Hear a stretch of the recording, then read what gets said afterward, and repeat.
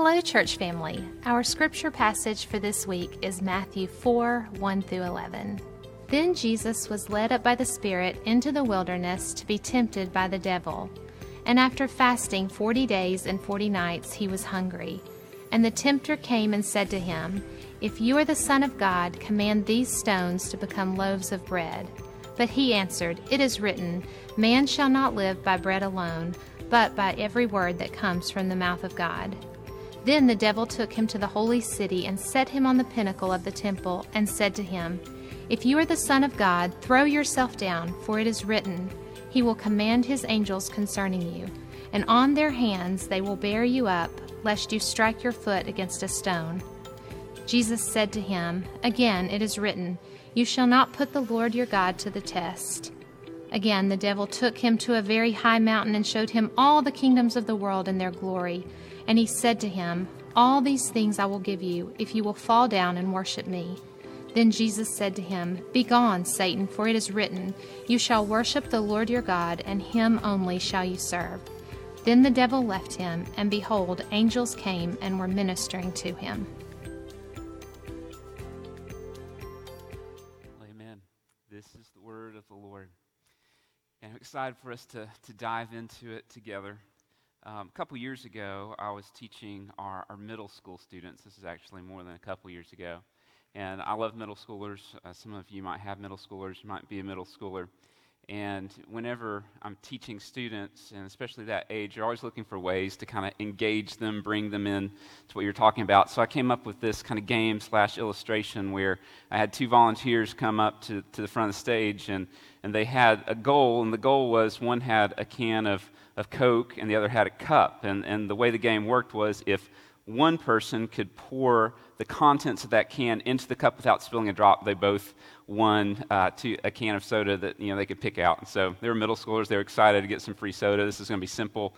And so kind of I threw a twist into it. Before I handed the one person the can of soda, I shook it up for about 30 seconds as hard as I could, and then handed it to him and say, "Okay, now the rules are every single drop has to go into that cup." And in that moment, what I was expecting to happen was that the student would be like, "I can't do that," and hand it back to me. But the problem is, never expect middle schoolers to do what would be logical or expected in that moment. And so I gave it to the one person, and he looked at me, and he looked at the can, and he slammed the can down on the ground as hard as he could, and it was just a Coke fountain, just all over the place. Again, this is the middle of the Wednesday night, in launch, in a service. I've lost all attention. I don't know how I'm going to get back into the gospel message. I'm just trying to keep everything from getting soaked with soda. And the reason why I share that story is when that student threw the can down on the ground and the Coke exploded out of it, he didn't make the Coke appear in the can when he threw it on the ground. It was the pressure of me shaking up and the pressure of it hitting the ground that brought out what was already in the can. And pressure reveals what is going on inside of us. And we know that to be true. Even growing up, my dad would always talk about, when an orange is squeezed, what do you expect to come out? Orange juice. When something is put under pressure, it reveals what is on the inside. And this past year in 2020, and as we go into 2021, we've been under a lot of pressure. There's been a lot that's been shaking our lives around. And in moments of pressure, what's on the inside begins to come out. And we've noticed, and we've watched ourselves, and we've watched those around us who, it's been a hard year. And if you look at statistics, you see things like suicide rates being up, and depression, anxiety, and substance abuse being up, and pornography being up, and all these different things where we've been put under pressure. In the middle of being put under pressure, guess what often happens? The enemy likes to bring temptation into those moments. He knows that when we're under pressure, we are our most vulnerable. And so in this passage that we're wrestling through and we're walking through tonight, we see that not only do we go under pressure, not only does the enemy attack us under pressure, but we see this happen in the life of Jesus and his ministry. In chapter 3 last week, we saw kind of this mountaintop experience. Jesus is baptized by John the Baptist, and the heavens open, and God the Father audibly speaks over the Son, and the Spirit descends down. Just this incredible moment inaugurating Jesus' ministry. But then we see in verse 1 of chapter 4, it says, "Then," which is looking back to what just happened, "Jesus was led by the Spirit into the wilderness to be tempted by the devil. He was there for 40 days and 40 nights." So from this mountaintop moment comes this place of pressure. And it's in that place of pressure that the enemy comes and meets Jesus there. 40 days without food in the wilderness. The Gospel of Mark says, "And he was with the wild beasts." I don't know what kind of wild beasts, but it doesn't sound good, right? 40 days, 40 nights, no food, with the beasts. This is where Jesus is. And not only that, he has the presence of the enemy. Throughout the story of the Bible, the enemy desires to distract, disarm, discourage, and destroy God's people. And in this passage that we just heard read, the enemy has set his sights on the Son of God. That before Jesus can preach his first sermon, before he can call his first disciple, before he performs his first miracle, the enemy has come to try to bring him down. And the enemy comes in our life, your life, my life, to try to bring us down. So this passage is so important to understanding the life and ministry of Jesus, but it's also important for us, people who experience temptation on a daily basis. Which leads us to our big truth today, which is this: Jesus is the tempted Savior. Jesus is the tempted Savior. He's not just a king or Savior who sat on a throne far removed from the difficulty of this life. We're going to see as we go through the Gospel of Matthew, and we already have that Jesus and his family went through suffering. They went through hardship. They went through uncertainty. They went through difficulty. People are going to walk away from Jesus. People are going to stab Jesus in the back. But Jesus not only experienced all of those things that we experience on some level, but this passage shows us that Jesus was also tempted, just like we are. He is the tempted Savior. This is critical for us to see. He enters not only into our hardship and our discouragement, he not only enters into pain and suffering, but he enters into temptation before us so that we might know how to respond to temptation, so that we might have hope when we face temptation. So the question for us tonight is, why was Jesus tempted? How was Jesus tempted? How did he respond to temptation? How does that teach us to respond to temptation? If he is the tempted Savior, why does that matter? Why is this passage in your Bible? Why is this passage in my Bible? Why is it here? And so I want to do tonight, as we walk through this text, is just try to answer some of these questions through big ideas. The first question being this: why was Jesus tempted? Why was Jesus tempted? See, often when we read this passage of Scripture, if you've read it before, we often kind of go first to how was he tempted and how did he respond, and we look because we want to know how we should respond and how we should face those temptations, and we want to get there. But before we get to the hows and to the whats, we need to answer the question, why? Why was it necessary that Jesus was tempted? Why did he have to face this from the enemy? Why is this in our Scripture? And so I just want us to kind of walk through the passage together. Chapter 4, verse 1 begins this way: "Then Jesus was led up by the Spirit into the wilderness to be tempted by the devil." So our first big idea, why was Jesus tempted, is this: Jesus' temptation was a part of God's perfect plan. Jesus' temptation was a part of God's perfect plan. Don't miss this. It would be really easy to just read this passage and think, oh, Jesus was out doing ministry, or Jesus was out praying in the wilderness, or he was choosing to fast, and the devil intercepted him. The Satan came after him there. And while that's true, we have to understand the context, and the context is this, is that the Spirit led him into the wilderness. That's important. If you circle or underline your Bible, led Jesus into the wilderness. Why? To be tempted by the devil. So it is God's will that Jesus would enter into temptation, which poses some difficulty for us. If God is love and God cares about his Son, why would he lead his Son into a place where he's going to be tempted? For us as Jesus followers, if God loves you and God loves me, why would he lead us into a place of temptation? Does that make him the tempter? Does that make him a bad God? No, that's not the story. The same Spirit and the same words that are used here led to Jesus being born. We read that in chapters 1 and 2. The same Spirit shows up in chapter 3 and descends on him like a dove. Now the Spirit is leading him. So God has a purpose and a plan for Jesus to be tempted. And the word tempted here in the Greek, it has two meanings. One meaning is to test.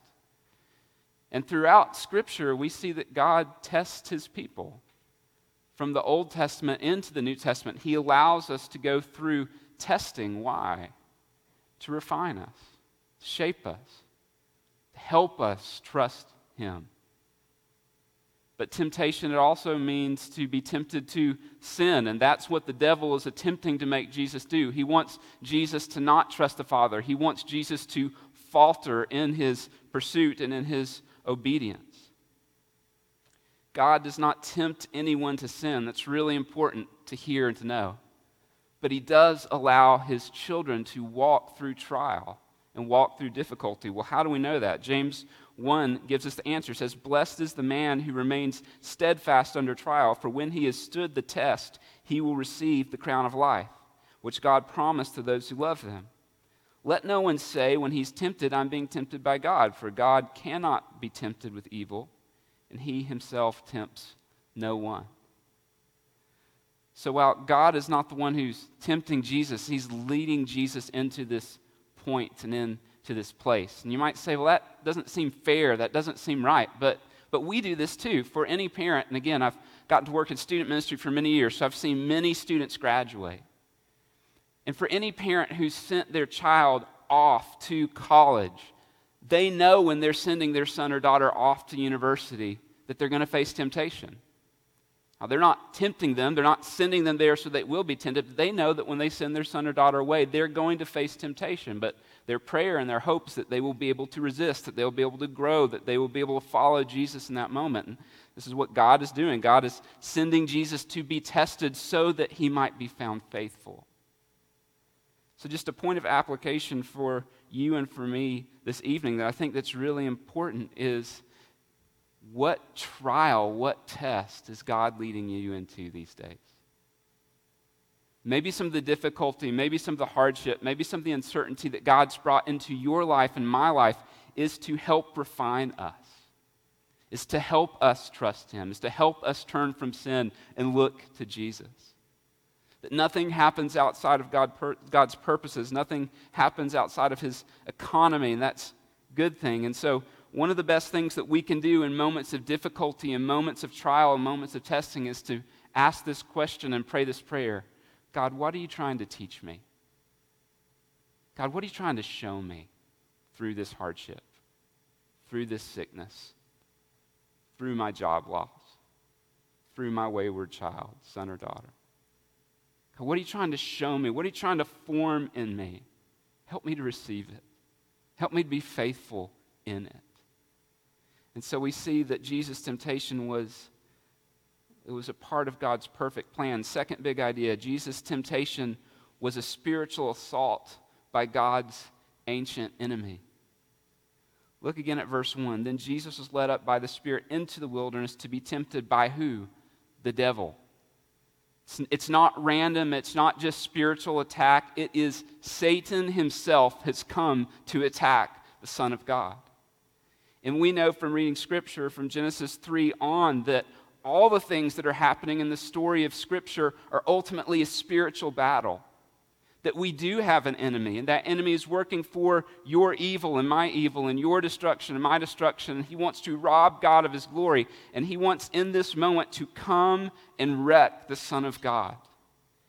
To turn Jesus' focus away from the cross. And friends, just a point of application for us tonight is we need to remember, because I think we often forget, or at least I often forget, is that if you're here and you're a Jesus follower, we are in a spiritual battle. that spiritual warfare is real. That our battle, as the Apostle Paul in Ephesians 6:12 would say, we do not wrestle against flesh and blood. We do not wrestle against, in our context, struggles in our nation or even COVID-19, but against the rulers and against authorities, against cosmic powers over this present darkness, against spiritual forces of evil in the heavenly places. Friends, we need to remember that we are in a spiritual battle. And if we're going to fight in a spiritual battle, we need spiritual armor. We need spiritual eyes. We need spiritual sight, because we have an enemy who wants to steal, kill, and destroy your joy in Christ. And in this moment, Jesus is face to face with this cosmic conflict. Friends, you and I are in that battle. The enemy wants us to doubt God's goodness. The enemy wants us to doubt God's faithfulness. The enemy wants us to run to other things to fill the desires of our flesh instead of running to God and hoping and trusting in Him. And this is the temptation. This is the battle that Jesus is facing. It's spiritual assault. So if you're walking through temptation, if you're walking through hardship, if you're walking through difficulty tonight, pray and open your eyes to see that you are in a spiritual battle and you need spiritual help.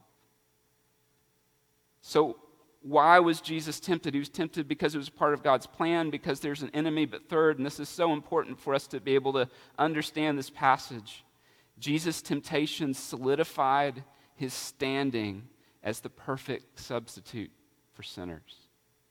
Why is Jesus being tempted? Why is he entering into this hardship? Because his temptation makes him adequate and necessary and capable to be your substitute and my substitute, to be your sin bearer and be my sin bearer. He is entering into this story so he might be one of us. So he might walk where you walk. He might walk where I walk. He might struggle or face the struggle that you and I face in our lives. So in this passage, we see Jesus' humanity.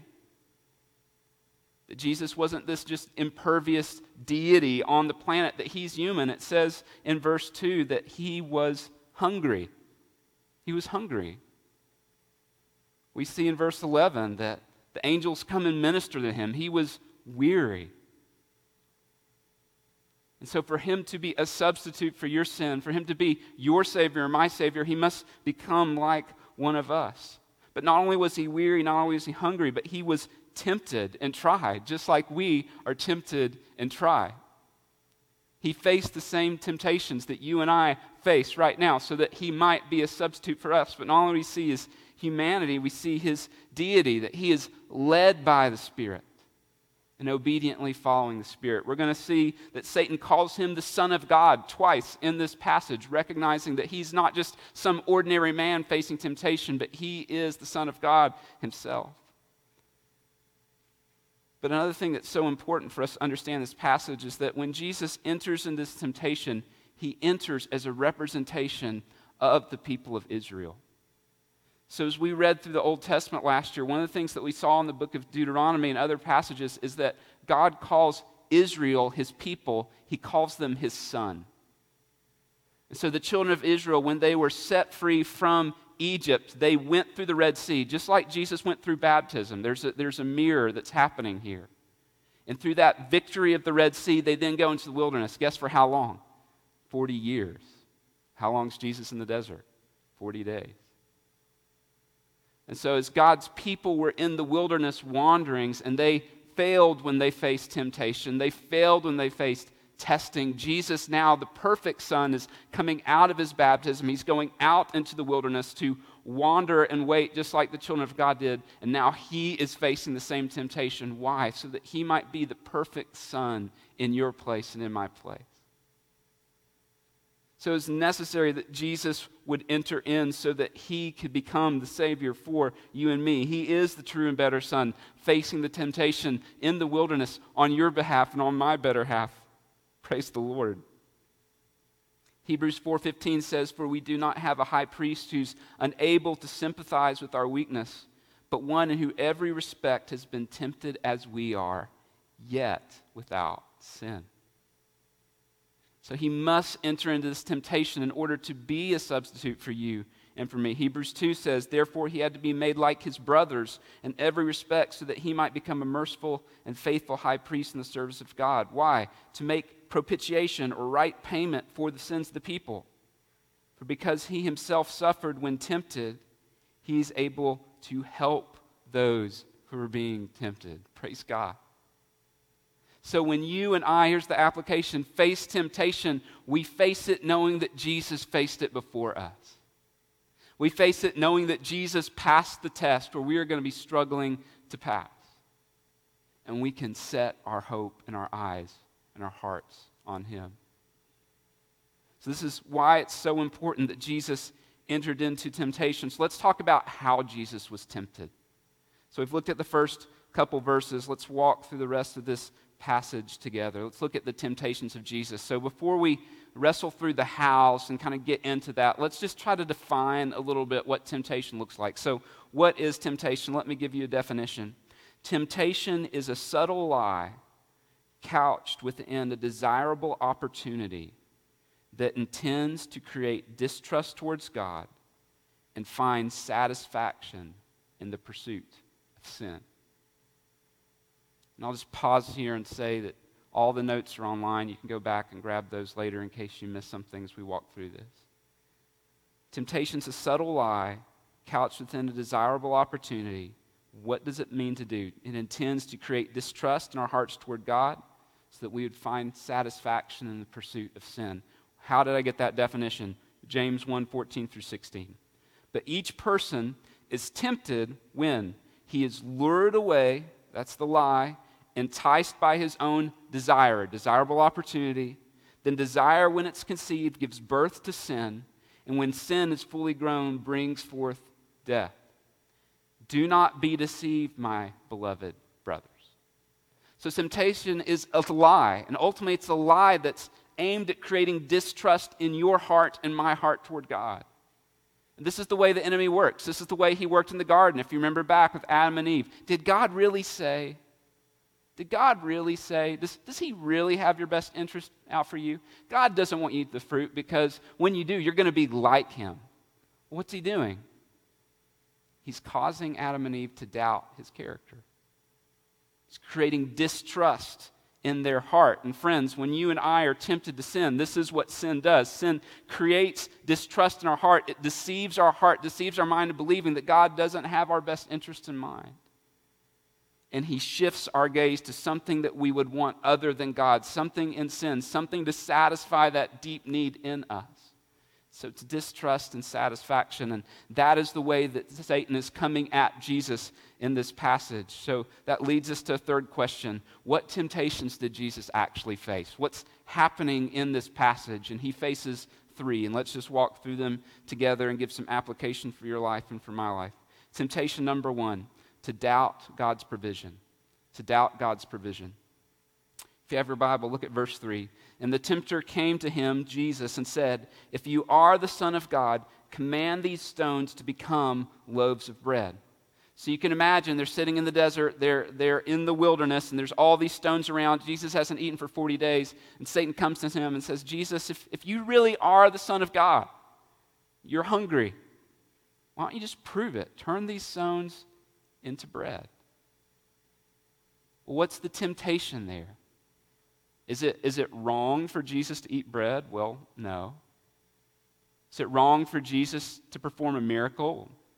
He's going to feed the 5,000 later on. He's going to multiply fish and loaves. So what's the big deal? Why is it wrong for Jesus in this moment to turn stones into bread? Because in this moment, God is the one who's brought him into the wilderness. God is the one who's led him here, and God has not provided for Jesus yet. So if Jesus turns those stones into bread, he is misusing his power for his own gain. He's using his power to benefit himself, to fulfill this fleshly need, this desire he has, instead of depending on God to provide for his needs. So the temptation is to doubt God's provision. This is the temptation to feel. And you and I know this temptation well. This is a temptation to pursue satisfaction through self-gratification instead of God-centered dependence. God, I want this. I need this. I just want to feel this way. And so I'm going to go my way to get it so I might feel good.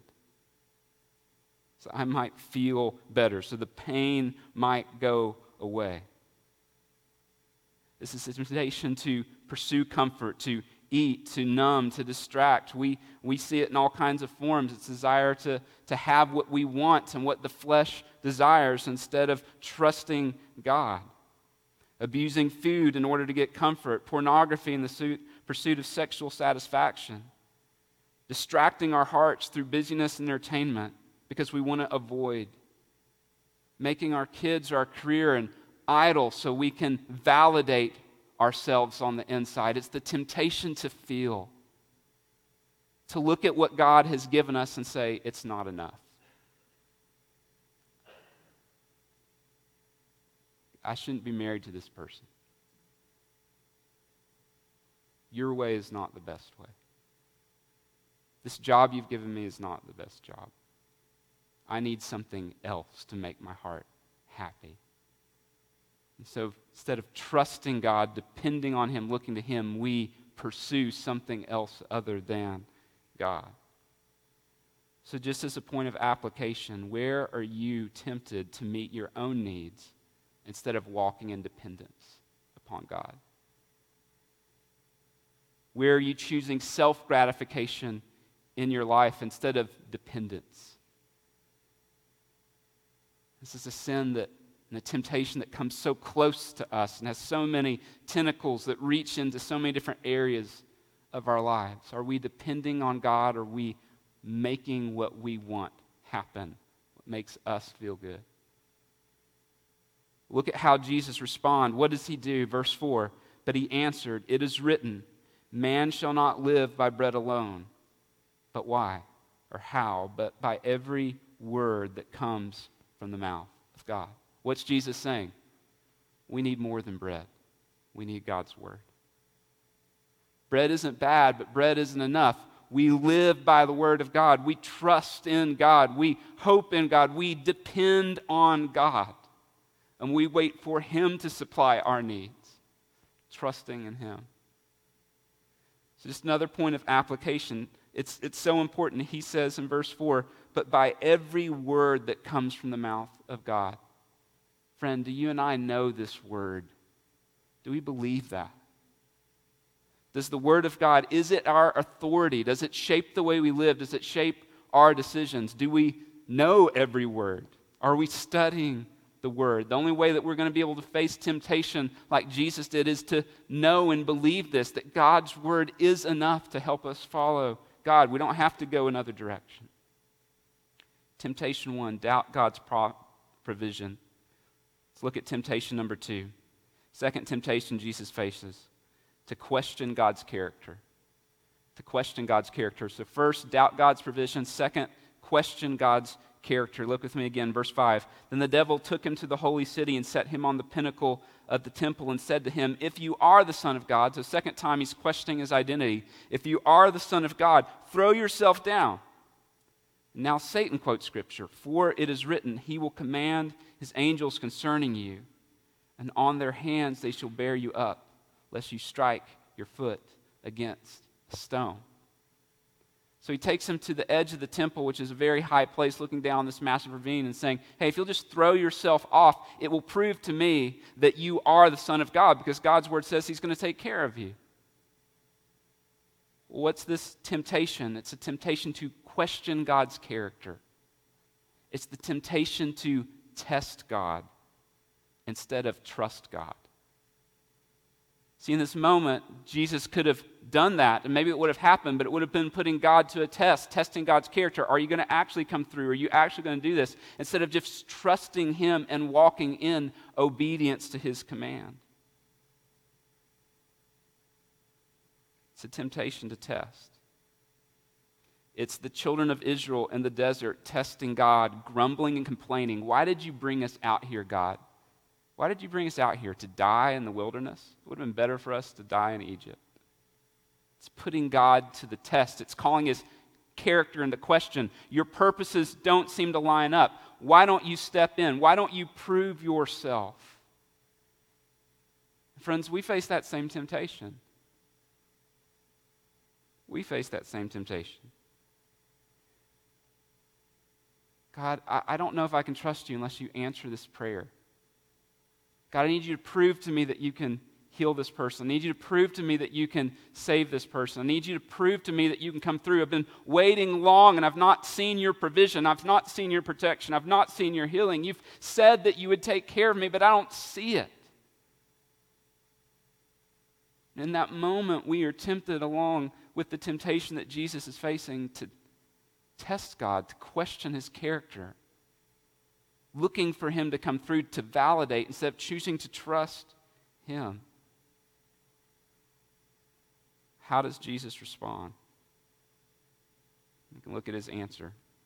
Verse 7, Jesus said to him, "Again, it is written, you shall not put the Lord your God to the test." Shall not put the Lord your God to the test. So what's Satan doing? He's twisting God's word. He's misquoting Psalms in order to try to get Jesus to step into this trap, but Jesus doesn't do it. Why? Because he knows the word of God. You shall not put your God to the test. So I'm going to trust God. I'm not going to do that. I'm going to trust the Father. Friends, what's an area in your life right now you're tempted to test the Lord? To question his goodness, to question his character, to question his faithfulness. It's an opportunity to trust. As Jesus prayed in the garden, not my will, but yours be done. I'm going to trust instead of question. Another point of application here that's so important is we see that the enemy is twisting God's word and calling Jesus to disobedience.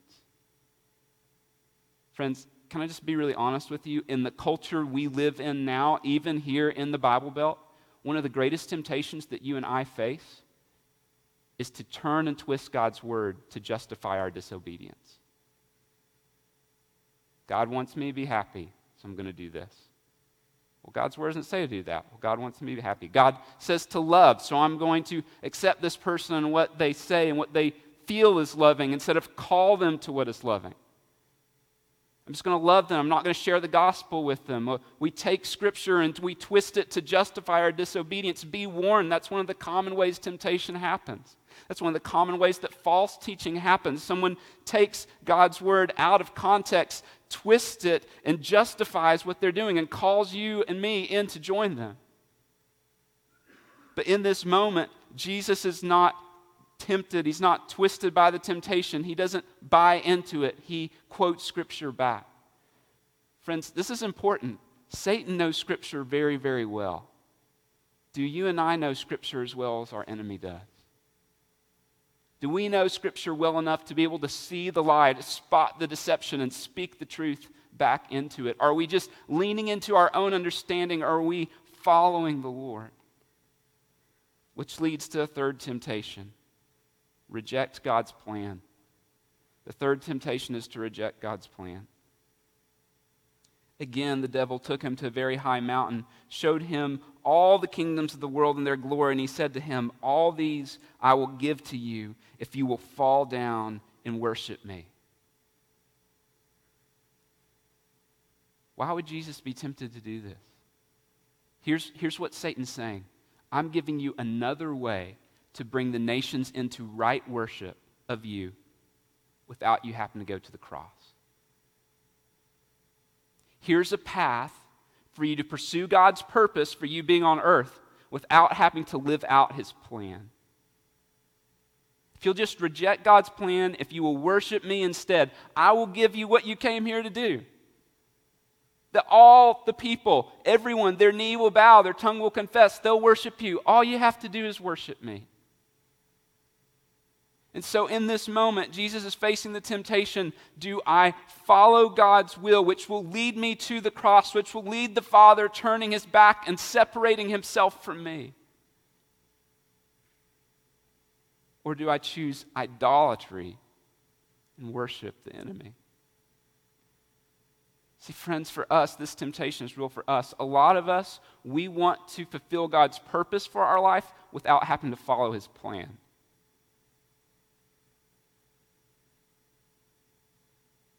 We would like to see the fruit of following Jesus without having to go through the sacrifice and cost of following Jesus. There is no middle way. To love God with all your heart, all your soul, all your strength, to deny yourself, take up your cross, and follow Him means to submit your life to the will of the Father. And in this moment of temptation, this is how Jesus responds. Verse 10, "Be gone, Satan, for it is written, you shall worship the Lord your God, and Him only shall you serve." And Jesus says, Satan, I am following the Father's will, and I don't want you to miss this. I am going to the cross. I'm pressing forward to go lay my life down. I will achieve the Father's purpose, but I will do it according to His plan. Brothers and sisters, friends, is there any area of your life right now where you're struggling to submit to God's will for your life? You're walking through a hard situation, you're walking through difficult decisions, and you want to have God's purpose fulfilled in your life, but you really don't want to do it according to that plan, that will that's there. That's a temptation that you and I are going to face. Many of us are facing. It's an opportunity for us to say, again, not my will, but yours be done. Father, I submit my life. I give you my kids. I give you my health. I give you my home. I give you my finances. I give you my all, whatever the cost, whatever it means, because you're worth it. The temptation to reject God's plan. Jesus passed the test. Verse 11, "Then the devil left him, and behold, angels came and were ministering to him." So 3 tests, 3 temptations that Jesus faced, that you and I face. So in conclusion, how did Jesus fight temptation? How do we fight temptation? Let me just give you 3 answers very quickly as we come to a close. First one is this: Jesus fought temptation by praying, fasting, and preparing his heart and mind for spiritual battle. This one's so important. Look back at verse 2. What was Jesus doing for 40 days in the wilderness? Fasting, and in this terminology, as we'll see later in Matthew 6, fasting always comes with prayer. For 40 days, Jesus was getting ready for this battle. Friends, why do we so often fall to temptation? Because we forget we're in a battle. Because we've not been preparing our heart. We've not been preparing our mind. This is why Jesus said, when you pray, pray like this. And lead us not into temptation, but deliver us from evil. Friends, a lot of times we get knocked sideways by the enemy, and it's because we're not prepared. So how do we respond? How do we fight temptation? We wake up every day expecting temptation to come to our door. And we pray and we fast and we long that God would help guard our hearts, protect us from the evil one, protect us from temptation. Second thing we see, how did Jesus fight temptation? Second big idea, Jesus fought temptation by knowing, believing, and stating God's word. Knowing, believing, stating God's word. Psalm 119, 9 and 11 says this: "How can a young man keep his way pure? By guarding it according to your word. I've stored up your word in my heart." Why? That I might not sin against you. How do we fight temptation? We know, we believe, we study, and we state, we proclaim, we speak the word and the truth of God over our minds and through our prayers and our situation, because we are in a spiritual battle. Last thing, how do we fight temptation? Jesus fought temptation by trusting, worshiping, and serving God alone. Verse 10, "Be gone, Satan, for it's written, you shall worship the Lord your God, and him only shall you serve." How do we fight temptation? We set our gaze off of ourselves and we set it on God's Son. See, the bad news about temptation is that on our own, in our own flesh, you and I cannot fight temptation. We are like our father Adam. And remember Adam, he was in the perfect garden, perfect situation. God's presence had everything he needed, and he still sinned against God. But the good news of the gospel is that Jesus is the true and better Adam, who didn't fight temptation in the garden, he fought it in the wilderness, facing Satan's lies, and he passed the test. He is the tempted Savior who's come to save you and save me, to stand in your place and stand in my place. And so how do we fight temptation? Not in our strength, but Christ in us. Looking to him, trusting in him, believing in him. Just want to invite you to pray with me. This is an opportunity for us to respond. The team's going to come and lead us. But as we close, again, I just want to invite you to bow your heads and just ask this question: God, what are you trying to teach me in the trials that I'm facing today? What are you trying to show me through the temptations that I'm facing today? Maybe one of those temptations, doubting God's provision, questioning his character, rejecting his plan, maybe you've been believing those lies about something in your life. Tonight, it's an opportunity to repent,